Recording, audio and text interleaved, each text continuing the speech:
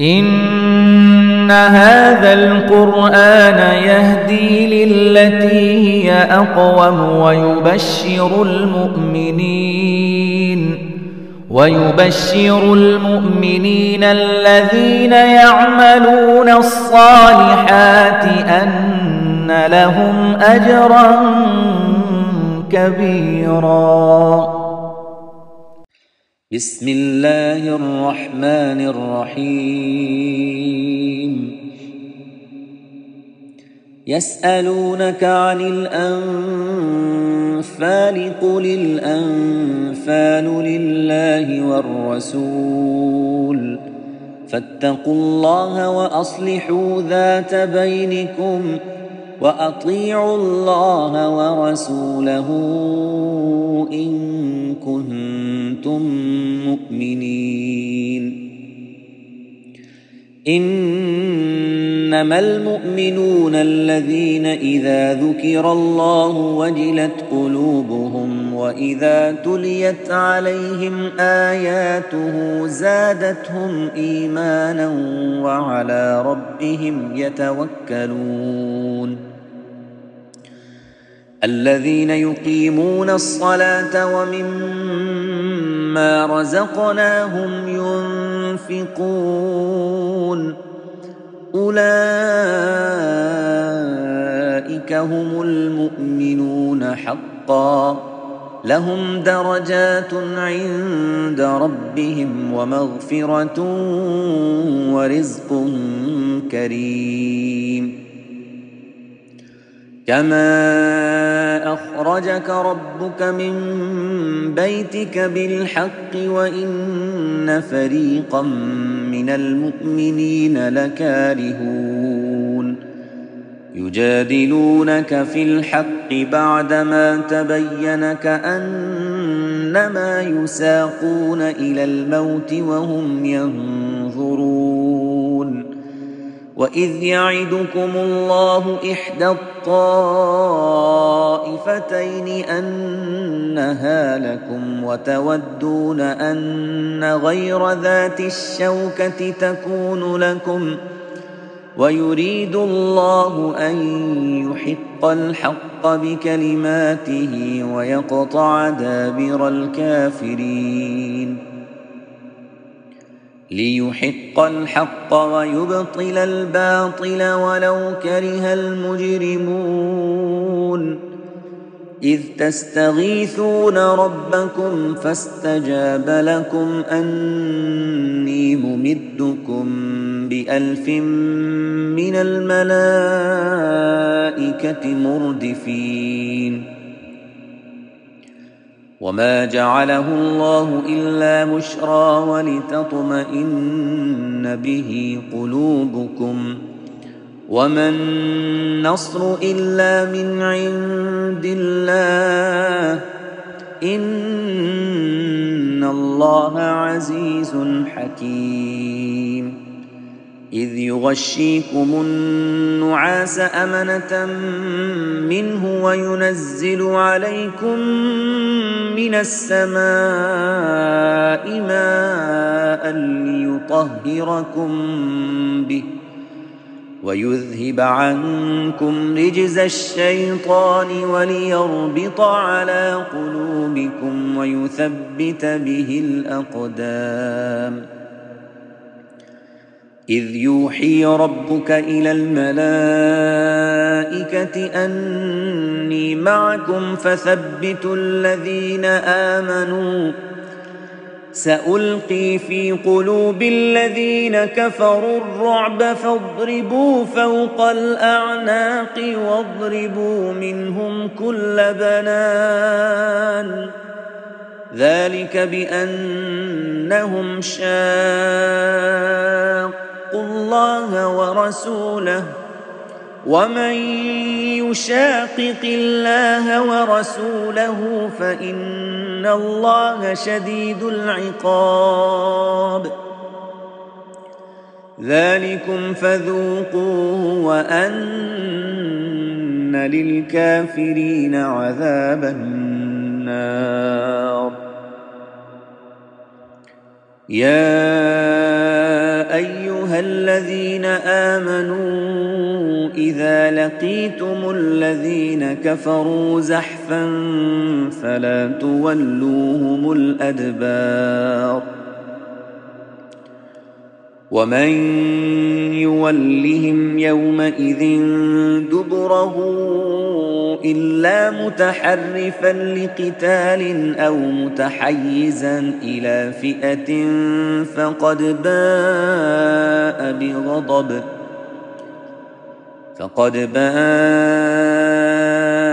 بغضب من الله ومأواه جهنم وبئس المصير فلم تقتلوهم ولكن الله قتلهم وما رميت إذ رميت ولكن الله رمى وليبلي المؤمنين منه بلاء حسنا إن الله سميع عليم ذلكم وأن الله موهن كيد الكافرين إن تستفتحوا فقد جاءكم الفتح وإن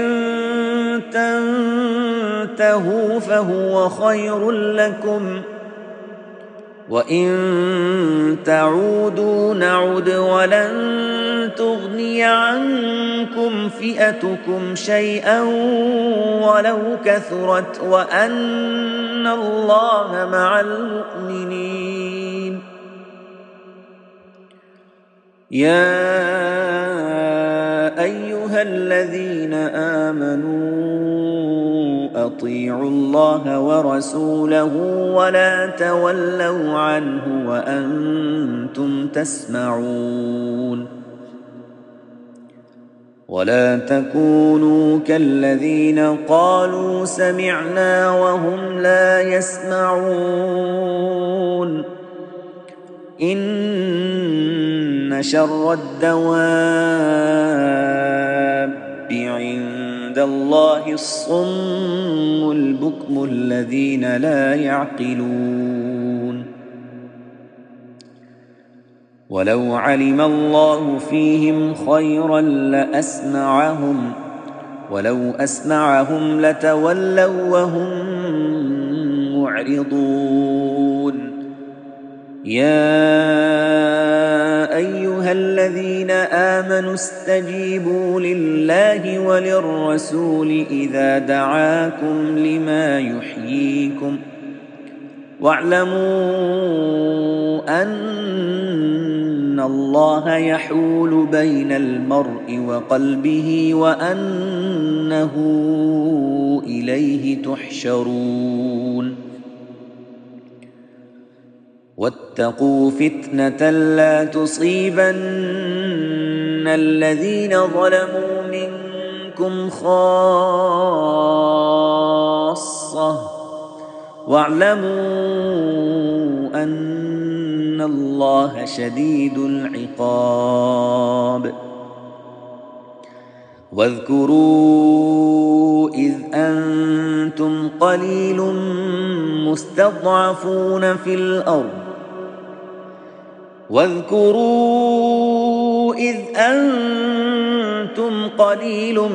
مستضعفون في الأرض تخافون أن يتخطفكم الناس فآواكم وأيدكم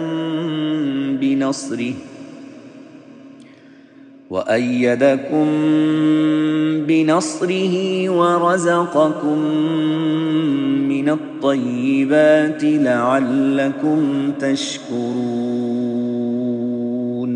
Assalamu alaikum wa rahmatullahi wa barakatuhu. Alhamdulillah, Alhamdulillah who created the sun and the moon and the heavens and the earth. He made man in different tribes and races, but decreed that piety is what gives us our worth. He gave us life and shall cause us to die and then resurrect us with a new rebirth. Alhamdulillah, today we are moving on to Surah Al-Anfal, And before I continue, just a reminder that please tweet your gems out on Twitter with the hashtag YQGems. And also, inshallah, tomorrow, Friday, we have our fundraiser. So those of you that watch us live, please tune in at 10 p.m. Central Time in America and watch the fundraiser. Then inshallah ta'ala, after that, there will be the usual tafsir program. So today we have a special methodology we're going to be using because we're doing Surah Al-Anfal. And Surah Al-Anfal, it is the shortest surah that we're dealing with up until now. It's only 75 verses and it's around, half a juz.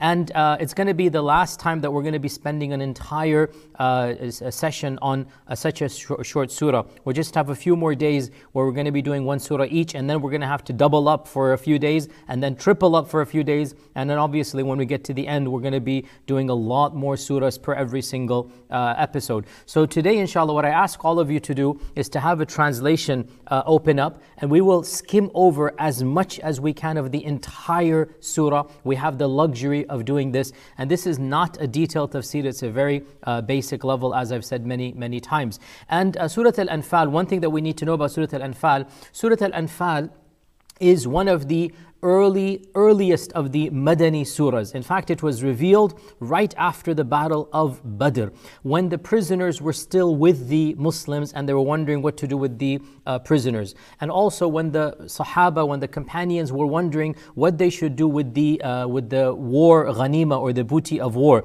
And hence the name Anfal means the spoils of war. And of course, for those of you that are not aware, what are the spoils of war? So after you finish a battle, all of the armor, all of the horses, all of the tents of the opposing army, all of their possessions are now basically in your possession. This is called Anfal.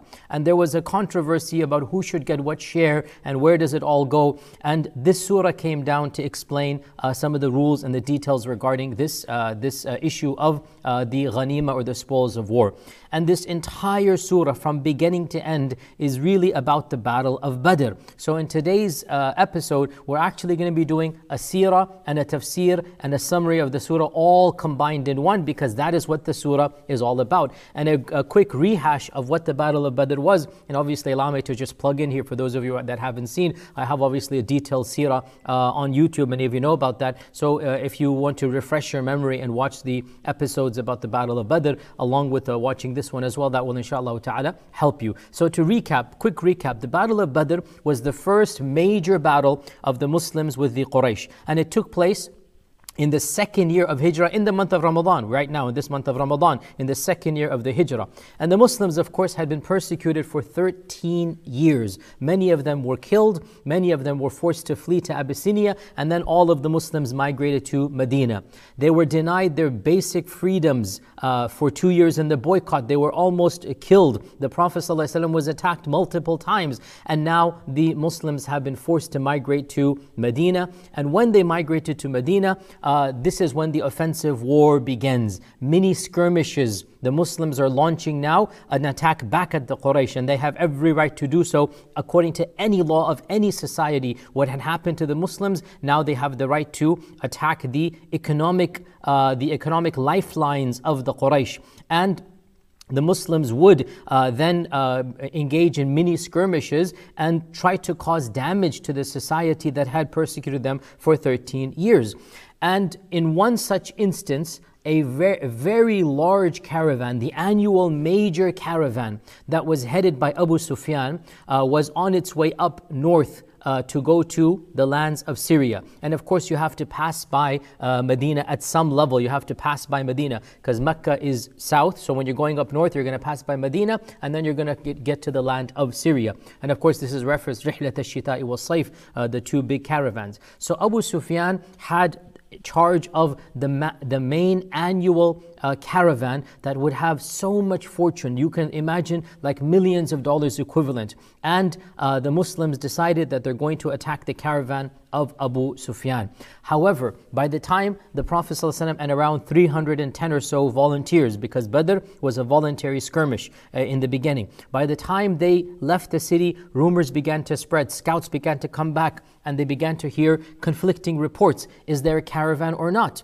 And what had happened was, unbeknownst to the Muslims at the time, that Abu Sufyan had heard that the Muslims left Medina, so he took a much larger route.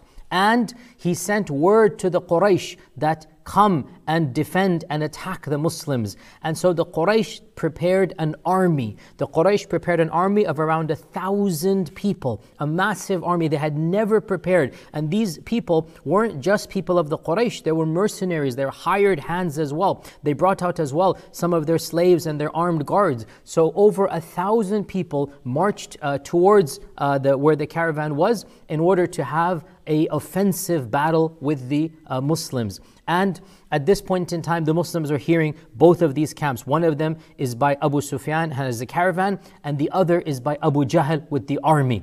And the Prophet ﷺ was told by Allah that you have guaranteed victory over one of these two. He was told by Allah that Allah has guaranteed me victory over one of these two, meaning either Abu Sufyan or Abu Jahl.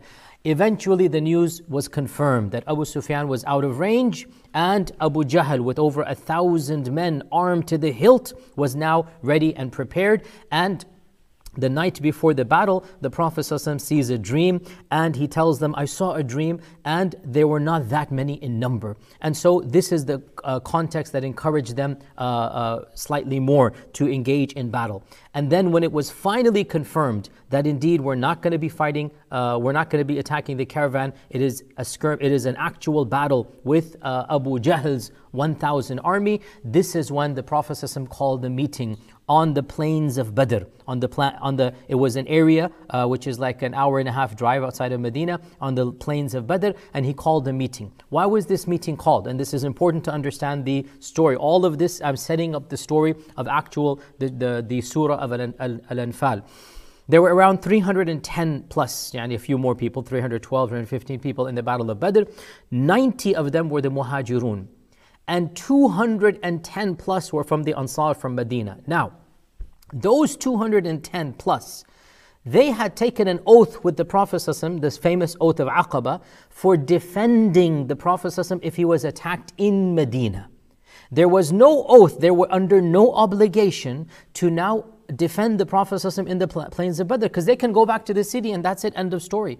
They are under no contractual obligation. That's not what they signed up for. They were not asked to sign up for something of this nature. The asking that the Prophet said to them was that, will you protect us Muslims like you protect your families if Medina is attacked? And they agreed to that, and in return they were given Jannah. Now, the Battle of Badr, the contract is going to be upgraded, but it has to come from them. They cannot be forced. And so the Prophet ﷺ called a meeting of all of them, and he asked, what do you think we should do? Should we, stand up and fight back, or should we retreat? And so one of the Muhajirun stood up and he gave a rousing speech. We're going to attack, we're going to take them on. And the Prophet ﷺ thanked him and sat down. A second one stood up from the Muhajirun, also thanked him. The Prophet ﷺ asked for a third time. The people were confused. Why is he asking the same question, the third time? Finally, one of the leaders of the Khazraj, Sa'd ibn Ubadah, he was their main leader. Sa'd ibn Ubadah stood up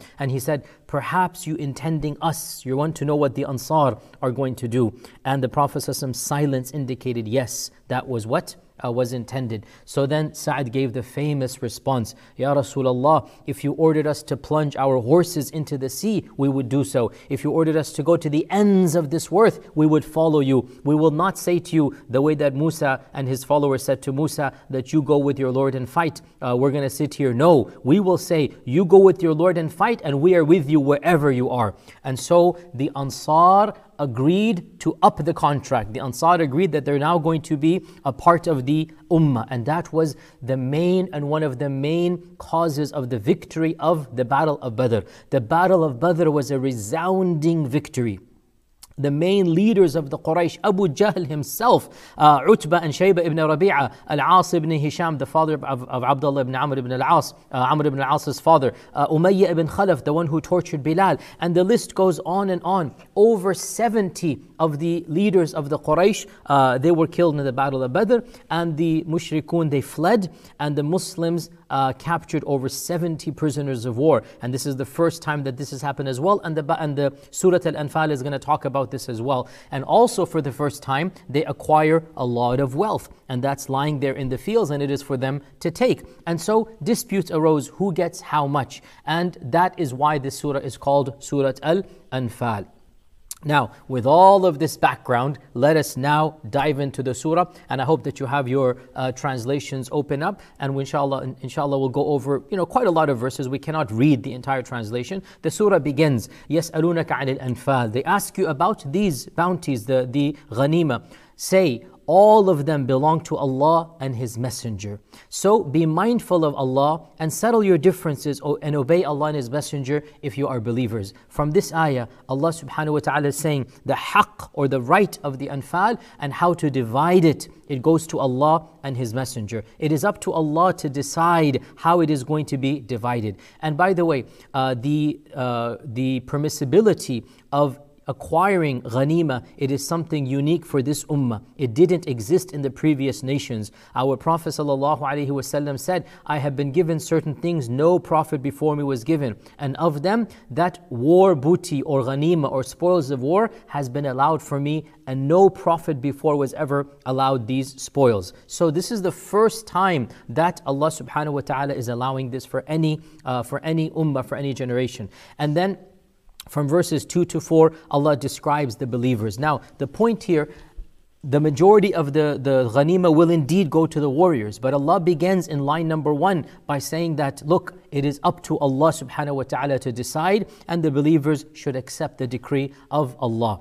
And verse number 5, that your Lord has brought you out of your home with truth. And indeed, some of the believers were reluctant to get to this stage, and they were arguing with you about the truth even after the matter was made clear, as if, they're being driven to their death, and that's not what is happening. Verse number 7, remember that Allah promised you one of the two groups, Abu Jahl or Abu Sufyan. Remember that Allah promised you one of the two groups, that you would be victorious. You were promised that, and you wanted the group that was Abu Sufyan's. You wanted the easy group. You wanted the group that had more money. But Allah wanted something else. Allah wanted to prove the truth, and Allah wanted to defeat those enemies. In other words, your vision and your plan was limited, and you just wanted an easy victory with a lot of money. And Allah Azza wa Jal wanted the truth of Islam to be established, and Allah wanted to send a message to the Quraysh. And this of course shows us a reality that we all know. There is no question about this, that the plan of Allah is infinitely more wise. We are always short-sighted. We are blinded by our own, greedy intentions, whatever they might be. The plan of Allah is always the best plan. So Allah says in verse number 8, that this was the plan of Allah in order to confirm the truth and to nullify falsehood, even if the unbelievers did not like it. And so Allah subhanahu wa ta'ala is telling the believers that I know what I am doing, and I had the best plan, and I promised you one of the two. You wanted the easier one, but I had a higher goal for you, and that is exactly what happened.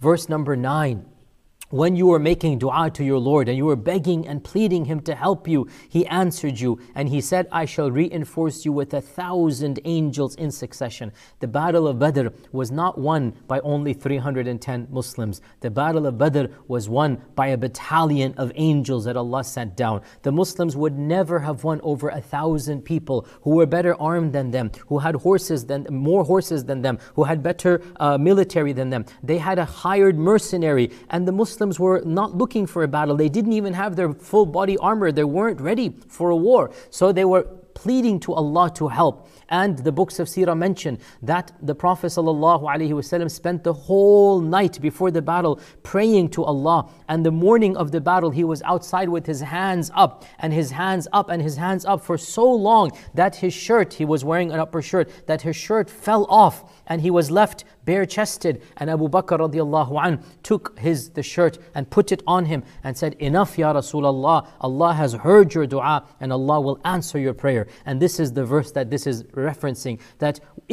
تستغيثون ربكم فاستجاب لكم. When you were beseeching your Lord, He answered you. And how was the answer to Allah? In the first person, Allah Azza wa Jal announced to the angels that 1,000 angels should go down. So 1,000 angels versus 1,000 men, there is not going to be that battle. And Allah Azza wa Jal only made it a message of hope and to set your hearts at rest. And indeed, وَمَا النَّصْرُ إِلَّا مِنْ عِنْدِ اللَّهِ. Victory only comes from Allah. What a simple phrase, what a powerful phrase, what a true phrase. Victory only comes from Allah. The only one who can give us victory is Allah subhanahu wa ta'ala. And indeed, Allah is the Almighty and All-Wise.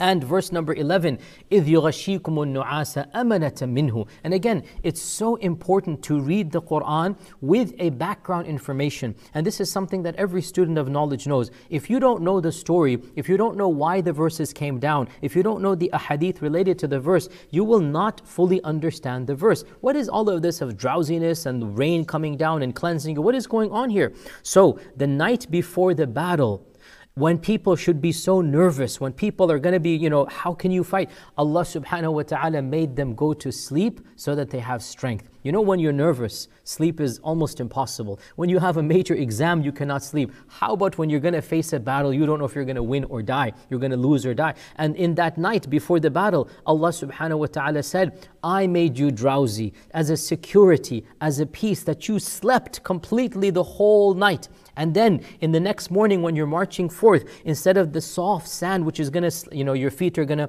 go into the sand, I caused the rain to drizzle just enough, because too much rain would have made it muddy and it would have not been able to walk. And no rain would be just the sand. If I just sent down the right amount of rain, it would make the earth firm, so your walking would be easier. And also you felt energized. A little bit of rain, you feel fresh, you feel nice. And so Allah subhanahu wa ta'ala is saying, لِيُثَبِّتَ بِهِ الْأَقْدَامِ, that your feet and your hearts, they're becoming strong. And subhanallah, when Allah sends His armies, what can any mortal army do against that? How can any person be so foolish as to pretend to fight the armies of Allah? Allah Azza wa Jal, وَلِلَّهِ مُلْكُ السَّمَاوَاتِ وَالْأَرْضِ. Everything belongs to Allah. The wind, the air, the skies, the rain, the sand itself is at the service of Allah subhanahu wa ta'ala. So Allah facilitated this for the Sahaba. And then Allah spoke to the angels, and Allah inspired the angels that go and attack the people of the Quraysh. And the angels indeed terrified the people of the Quraysh. And the angels, as the Quran is very explicit here, that they went out and they fought the Quraysh. And so verse number 17, Allah subhanahu wa ta'ala says that it was not you who killed them, but it was Allah subhanahu wa ta'ala. And it was not you who threw the stones. وَمَا رَمَيْتَ إِذْ رَمَيْتَ وَلَكِنَّ اللَّهَ رَمَى. But it was Allah subhanahu wa ta'ala who did that. Because before the battle, right before the battle, when they could see each other and they were a long distance away, the Prophet ﷺ picked up some sand, some pebbles, and he threw it in the direction of the Quraysh. And all of them, they felt the dust, and they felt the pebbles into their face and their eyes, and they were just somewhat blinded for a while. And Allah Azza wa Jalla is saying, وَمَا رَمَيْتَ إِذْ رَمَيْتَ وَلَكِنَّ اللَّهَ رَمَى. When you threw, you didn't throw, but Allah threw. What a powerful verse. When you threw, you didn't throw. He did throw. And Allah is saying, you did throw. Then Allah is saying, it wasn't just that throw. You did a little bit, yes, but it was Allah subhanahu wa ta'ala who did the rest of it. And again, this really summarizes the reality of qadr and tawakkul. I've said this so many times. When we put our trust in Allah, when we believe in qadr, that doesn't mean we do nothing. We do what we need to do, and Allah will do the rest. وَمَا رَمَيْتَ إِذْ رَمَيْتَ وَلَكِنَّ اللَّهَ رَمَى. Allah affirms that He threw. Then Allah says, but your throw didn't actually do the throwing. It was Allah who did the throwing. And this is the nutshell, in a nutshell, what we believe about the reality of qadr. And Allah subhanahu wa ta'ala then mentions the reality of the Quraysh in verse 22 and 23, that these are the worst of mankind. They are deaf, dumb and blind. They don't think. They're not understanding. And then this is a very important verse 23. If Allah had seen any good in them, if Allah knew that their hearts were pure, He would have caused them to hear. And if He had made them to hear, if they had a little bit of khair in them, they would have been guided to Islam. This shows us a very important point here. Dear Muslims, we believe in qadr, and we believe Allah guides whomever He wishes, and we believe whoever Allah does not guide will remain misguided. But this also shows that when people are sincere, Allah will guide them. This is a very important fact. Allah does not misguide the sincere. It is only those who are truly arrogant and are not worthy of being guided. The one who wants Allah, Allah subhanahu wa ta'ala will always choose him. But the one who doesn't, and the one who doesn't have an ounce of good and doesn't want to have good, that person will never be chosen. And that's why Allah is saying here in the Quran that if Allah knew there was good in them, and there's going to be a similar verse in this later on as well. And then verse 28, we're just going to skip a bit here and there. Verse number 28. That Allah is saying that you're now going to get a lot of wealth, and so realize that your wealth and your children, they are a test for you, and that Allah possesses an immense reward if you pass that test. So the Muslims now, they were impoverished before the Battle of Badr.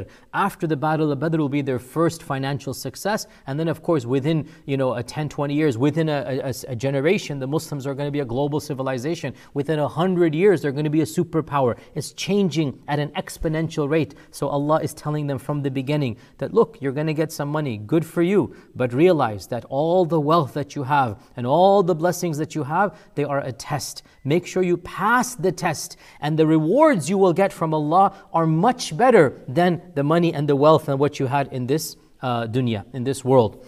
And verse number 30, that remember when the people of the Quraysh, they plotted against you, they tried to imprison you, they tried to kill you, they tried to expel you. This is talking about the hijrah. This is when the Muslims were being persecuted. The Prophet ﷺ, a year ago, barely a year and a half before the Battle of Badr, the Muslims fled for their lives from Mecca to Medina. And Allah is saying, look, within a year, this victory has been given to you. They planned and Allah planned, but Allah is the best of planners. And verses 32 and 33, Allah describes the Quraysh as mocking Allah subhanahu wa ta'ala, that why can't Allah punish us? You talk about this punishment, then Allah is saying, well, you've had a punishment here in the Battle of Badr, but the big punishment that you're asking Allah to send, now again, the Quraysh were sarcastically mocking, where is this punishment? Where is this, power of God that you're talking about? So the Battle of Badr silenced them, and then Allah subhanahu wa ta'ala says that I'm not going to destroy all of you while the Prophet is still alive amongst you. And I'm not going to destroy all of you as long as you're still asking for forgiveness. There's hope of repentance. In other words, the presence of the Rasul sallallahu alaihi wasallam on this earth, the presence of the Rasul sallallahu alaihi wasallam in Mecca and in Medina is enough of a blessing that Allah will lift up the punishment from the Quraysh. And then Allah is saying, even if the Rasul is not going to be there at some point in time, but there is hope for your istighfar. There is hope for you to turn to Allah subhanahu wa ta'ala. Then the punishment is not going to come. And this really shows us the linkage of istighfar with the lifting of the punishment. We are currently in a complete lockdown crisis. This is a type of punishment, and we need to increase our istighfar. Verse 36 about the financial spending of the Quraysh. Allah subhanahu wa ta'ala is referencing the fundraising that the Quraysh did before the battle. The fundraising that they did, that they raised a lot of money and they invested a lot of money to go fight against the Muslims. And Allah said, of what value was all of that? But then in verse 38, Allah subhanahu wa ta'ala says that after all that they've done, if they stop, in yantahu yughfar lahum ma qad salaf. Subhanallah. After all that they've done, if they stop, their past shall be forgiven. If there is hope, Muslims, listen to this. If there is hope for the people who tried to kill the Prophet ﷺ, who tried to kill the Muslims, and Allah is saying to them, if you stop and you repent, okay, there is hope for you, your past will be forgiven. If they can be forgiven, then how can any believer in Allah lose hope and despair of the mercy of Allah for the sins that you have committed? There is no sin worse than fighting a prophet, wanting to kill a prophet. How can those people be forgiven? Allah is saying that tell them that if they stop and if they repent, their past shall be forgiven. And then Allah reminds us in verse number 39 that there is a reason why we are fighting.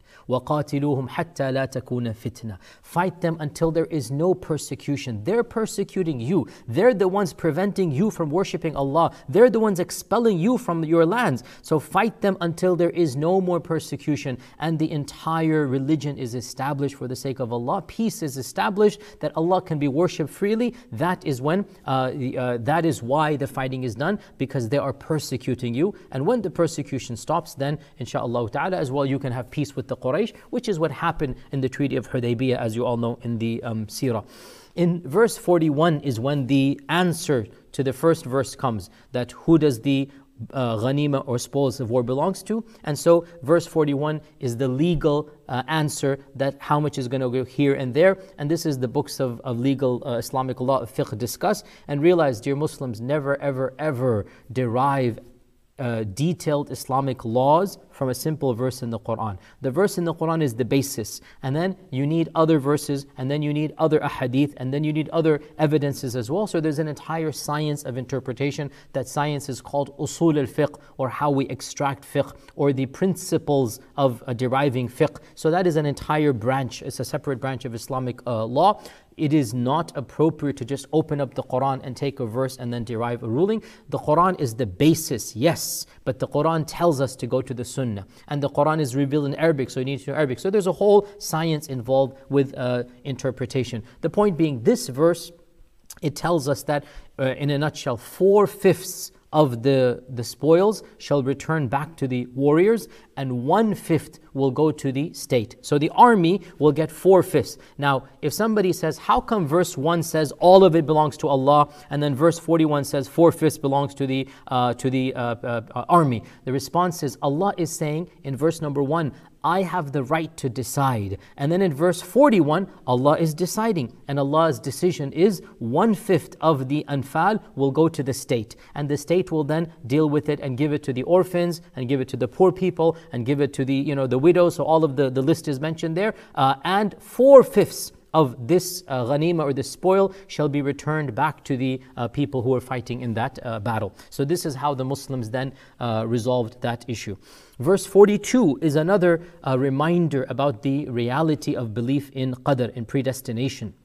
That Allah is telling them that if the both of you had planned this meeting, if the both of you wanted to participate in the battle of Badr, and you wanted to have a fight, you would never have done so. Disagreements would have happened about the timing, the place, the methodology, the conditions, but Allah's plan was that you meet. And Allah's plan was that the battle of Badr take place. لِيَقْضِيَ اللَّهُ أَمْرًا كَانَ مَفْعُولًا. And so Allah's plan that was already predetermined, the plan was indeed planned by Allah. And your planning could not unplan the plan of Allah subhanahu wa ta'ala. And so this is the point of verse 42, that look, Allah had already willed this. It was the qadr of Allah. And Allah is saying, if I had delegated this responsibility to the both of you, you would not have been able to do it. But Allah did it. It was Allah's will, and even if you didn't plan it, it was indeed the plan of Allah subhanahu wa ta'ala.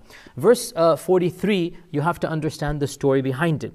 Remember, we said that the Prophet ﷺ saw a dream, and the people that he saw in the dream were fewer in number. And so Allah says that, remember when Allah caused the Prophet ﷺ to see the dream, and he saw fewer people. Now, this is a deeper point here, and that is that Allah says in the Quran, وَلَوْ أَرَاكَهُمْ كَثِيرًا لَفَشِلْتُمْ وَلَتَنَازَعْتُمْ فِي الْأَمْرِ.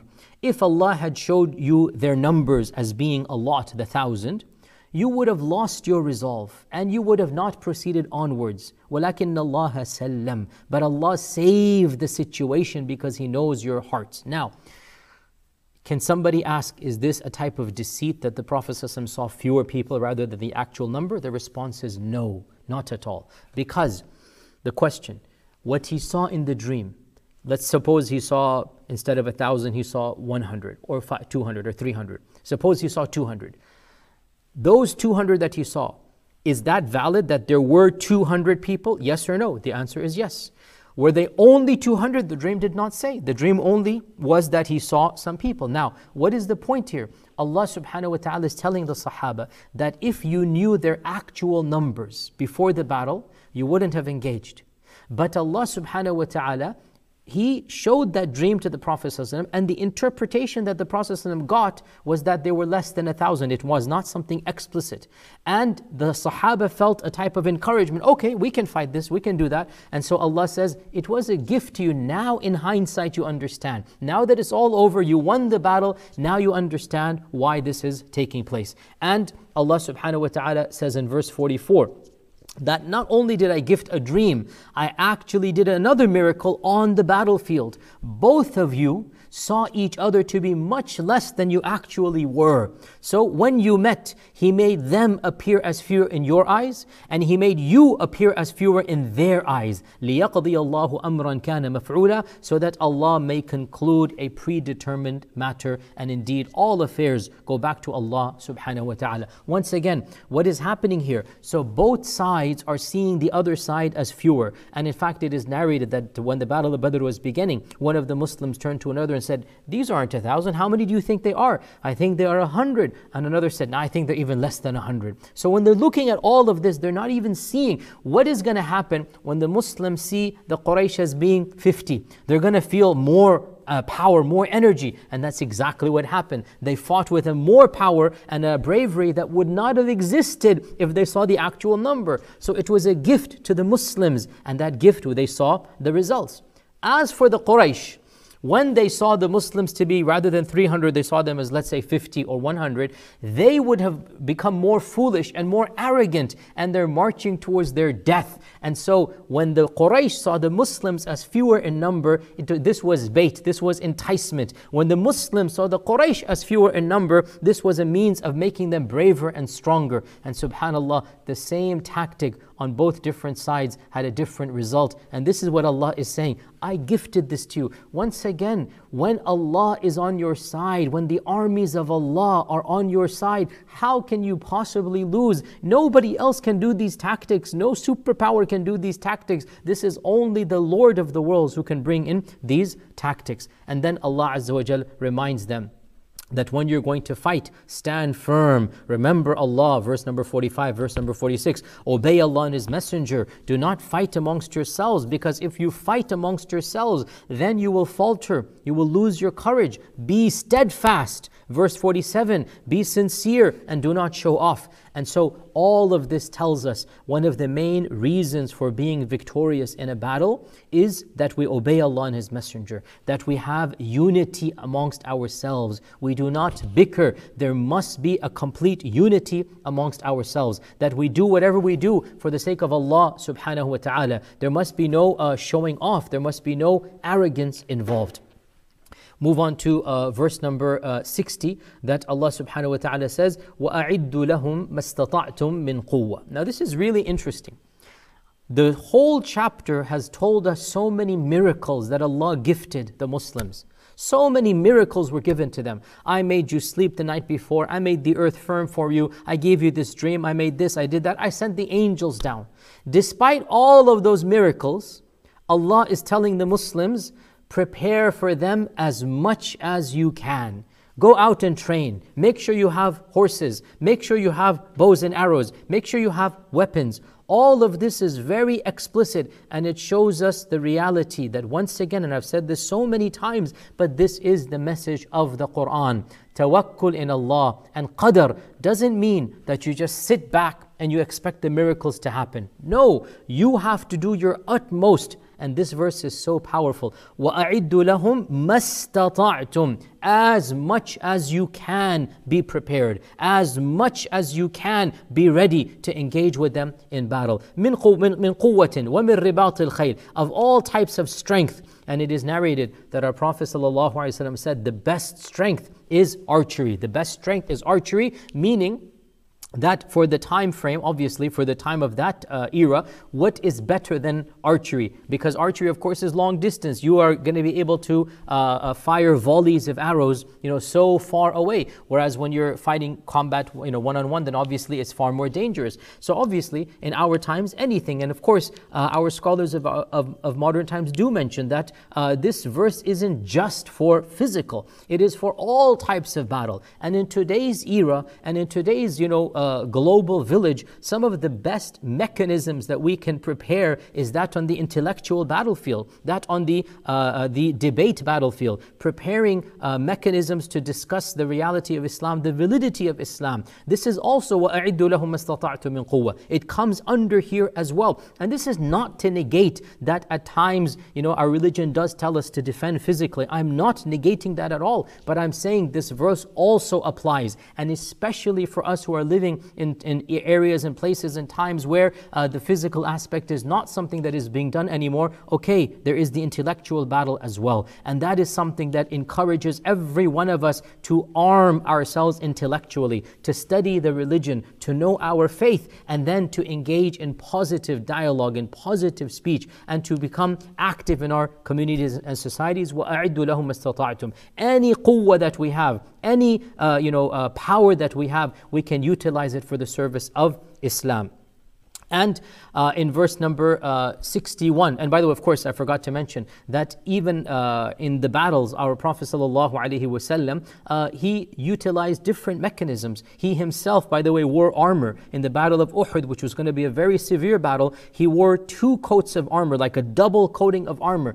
So this is the reality of tawakkul. وَأَعِدُّ لَهُمْ مَسْتَطَعْتُمْ. You do what you can, as much as you can, to the best that you can. Then, and only then, will Allah gift you the miracles. The miracles will come, but you have to put in that effort as well. Verse number 61 is particularly important. وَإِن جَنَحُوا لِلسَّلْمِ فَجَنَحْ لَهَا. When we were doing the Battle of Badr, I said a phrase, and I'm going to repeat it over here. There are, and let's be honest here, there are different interpretations of the concept of jihad. This is not the time and place to go into all of them. But it is obvious that there are small groups of Muslims that have a very, very atypical interpretation that becomes very violent, and it is a type of modern guerrilla warfare or terrorism of our times, and they are engaging in militancy and in acts of killing civilians and whatnot. And they are quoting the Quran, and they're quoting their message directly from the Quran. And the majority of Muslims, the vast majority of them, alhamdulillah, they don't sympathize with these types of groups. They don't see these groups as being faithful to the religion. And I said something in Surah Al-Baqarah, and I'll repeat it again. Those who want to cherry pick verses and construct an alternative narrative, they can do so. They will find such verses. But those who want to look at the holistic message of the Quran, and especially the seerah of the Prophet ﷺ, and those who want to stick with the mainstream body of the ummah, because that is also a part of our religion. We are the ummatan wasata. We are the khayra ummatin, the best of all ummah. We are the middle and the moderate nation.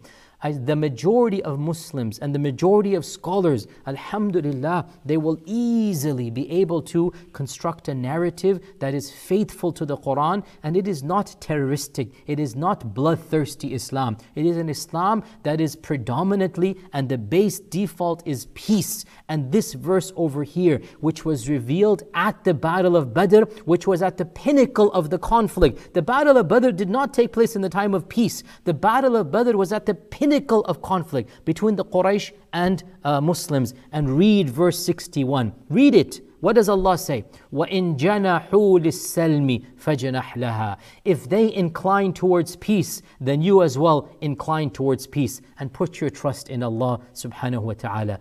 We are not fighting for the sake of fighting. Islam is not a bloodthirsty religion. Islam does not aim to just kill. A'udhu billah. No. وَإِن جَنَحُوا لِلسَّلْمِ فَجَنَحْ لَهَا. If they incline towards peace, you as well incline towards peace. The Battle of Badr was the result of what the Quraysh themselves had done for 13 years. If the Quraysh weren't as evil as they were, there would not have been a Battle of Badr. And therefore, in Islam, the default is indeed peace. There is no denying this. And that's what the Quran itself is saying. And that's why, of course, in our times, many modern ulama and all the fiqh councils of the world and whatnot, they are all understanding the modern world to be a place where, generally speaking, we are engaged in treaties with other countries. We are a part of a global network. And so they have extracted very reasonable, very sensible laws based on the Quran. And obviously, you will always have smaller groups that are, anybody who doesn't agree with them becomes a type of sellout. That's the reality of the ummah. We just have to deal with it. In any case, verse 61 is very important in this regard. We do not fight for the sake of fighting. If they let us live in peace, then we will let them live in peace as well. But if they will not let us live in peace, like the Quraysh, then we have no alternative except to fight them as well. Verse 62 and 63, Allah subhanahu wa ta'ala reminds us of some of the blessings that He has given the Muslims. He is the one that has supported you with His aid. هُوَ الَّذِي أَيْدُ بِنَصْرِهِ. He is the one. All of this help comes from Allah. And Allah helped you with the believers as well. Allah helped you with the believers. Verse 63, وَأَلَّفَ بَيْنَ قُلُوبِكُمْ. And He caused all of your hearts to be united. لو أنفقت ما في الأرض جميعا ما ألفت بين قلوبهم ولكن الله ألف بينهم. This is one of the most oft quoted verses of Surah Al-Anfal, and it is a powerful verse.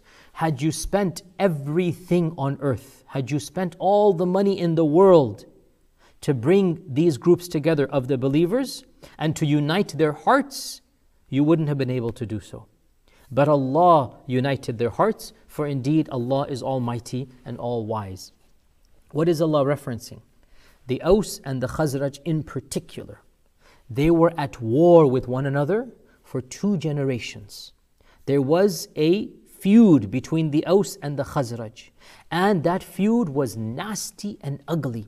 And that feud had caused hundreds of their seniors on both sides to be killed.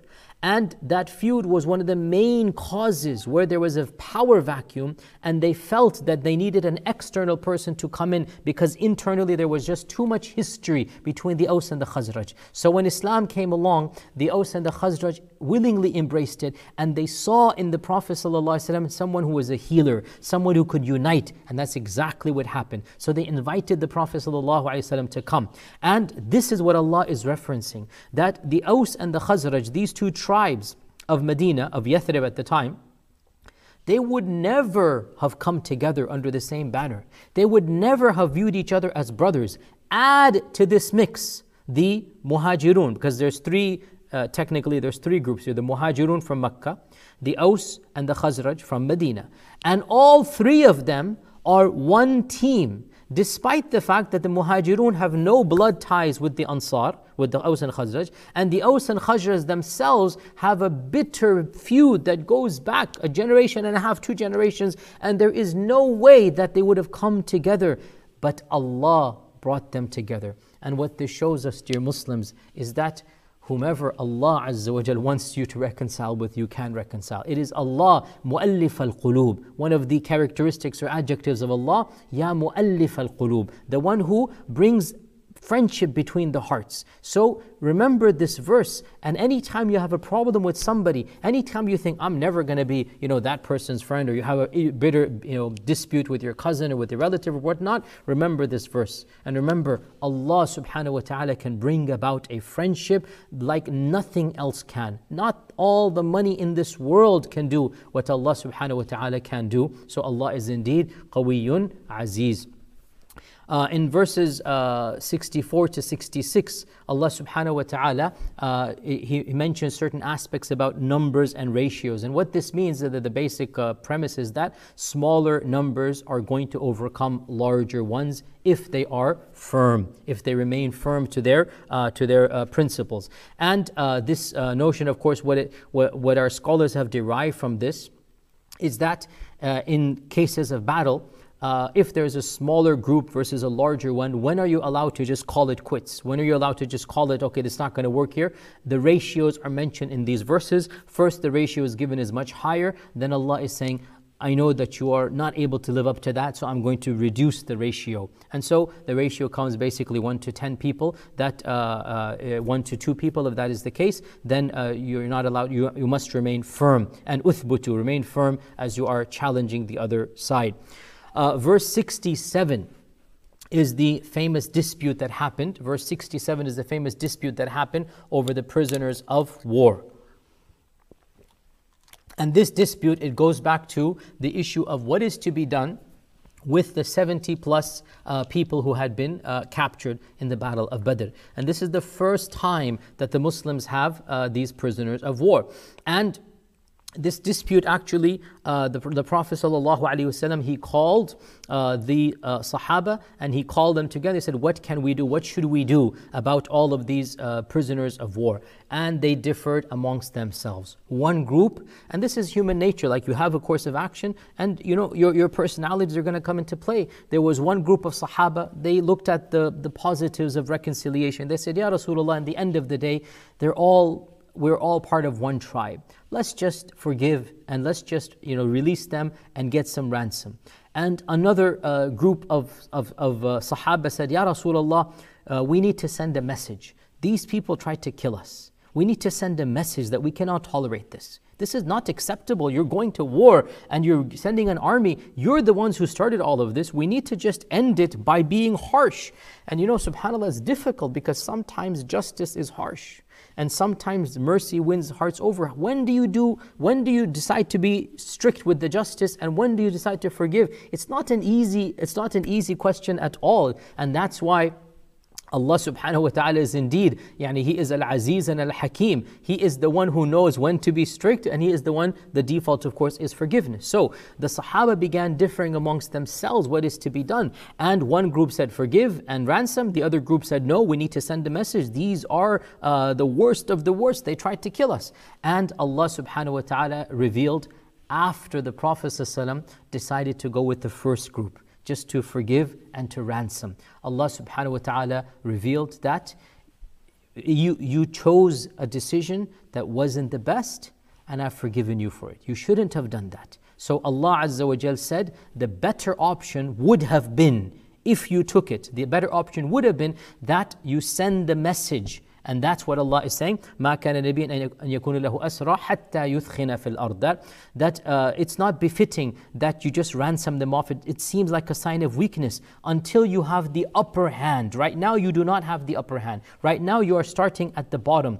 And it's good to send that message. But Allah said, I have forgiven you. Let's move on now. So He allowed and He accepted that their decision was to, and this really shows us, subhanAllah, that sometimes, and indeed Allah subhanahu wa ta'ala, He allowed the Muslims to do that. Of course, if He wanted to, He would have revealed the Quran before, but it is up to Allah's wisdom, and He accepted the decree of the Prophet sallallahu alaihi wasallam. Of course, Allah knew He would accept it. It's not as if it's something not predetermined. Everything is predetermined. So what happened was that after the Battle of Badr, the Prophet ﷺ then allowed all of these 70 prisoners to ransom themselves off by paying a certain amount. And each prisoner was given an amount that was appropriate for his wealth. And this is amazing.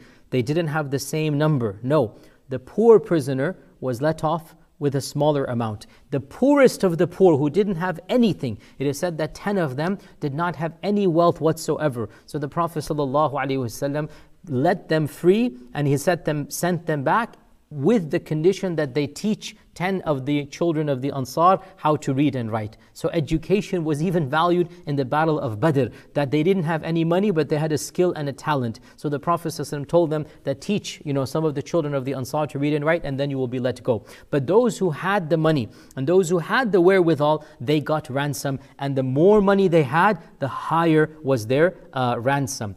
And the richest of the Quraysh, they had the highest ransom. Some of them had 4,000 dinars. That's a large amount of money. And of them was Al-Abbas, the uncle of the Prophet ﷺ. So when the Prophet ﷺ told him his amount, Al-Abbas said, Ya Rasulullah, his nephew, and at the time he was not a Muslim, I don't have that much money.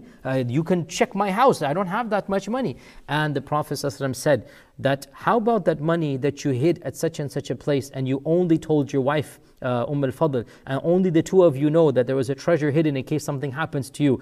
And when he heard this, he knew that the Prophet ﷺ must have heard this from Allah, because that was a secret conversation that Al-Abbas radiallahu anh, he had a secret stash, he had a hidden treasure that he had told his wife about, that if anything happens to me, there's a good amount of money buried over there. And so the Prophet ﷺ said, how about that money you told your wife once upon a time? That was Jibreel telling him at the time.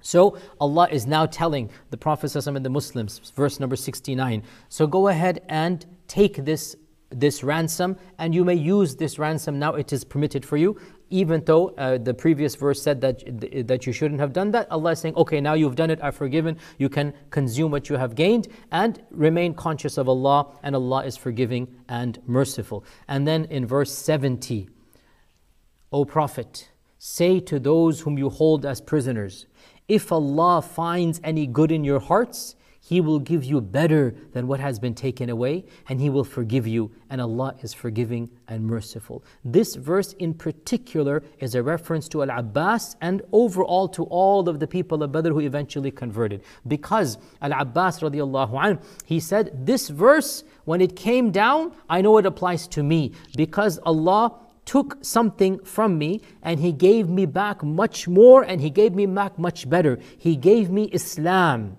and He gave me more than what was taken away from me. And Abbas became a wealthy person after he embraced Islam. And so verse 70, once again, this issue of if Allah knows that there's good in your heart, and this is a reality that we still apply to this day, Allah does not misguide the sincere. If Allah knows there's good in your heart, Allah will give you back more than what has been taken away at the battle of Badr. And the final verses of this surah, they deal with protections and loyalties and alliances, and the message is very clear that believers need to be united, that the believers, their bonds are stronger than anything else, and those who do not believe in Islam, they, even if they fight amongst themselves, but they will unite against Islam. And we see this so many times, even in our times as well, that those who have even within themselves differences, the one thing they will have in common is that they would want to unite against the Muslim Ummah. And so Allah is saying, إِلَّا تَفْعَلُوهُ, if you do not unite, then they will unite, and they're going to cause a lot of fitna and fasad. And this really shows us the importance of Muslim unity, the importance of transcending our geographic regions and nation states and other loyalties. The Ummah is one body, and that is a reality the Quran keeps on mentioning, and it explicitly says that because the Muslims united at the Battle of Badr, that is why they were successful.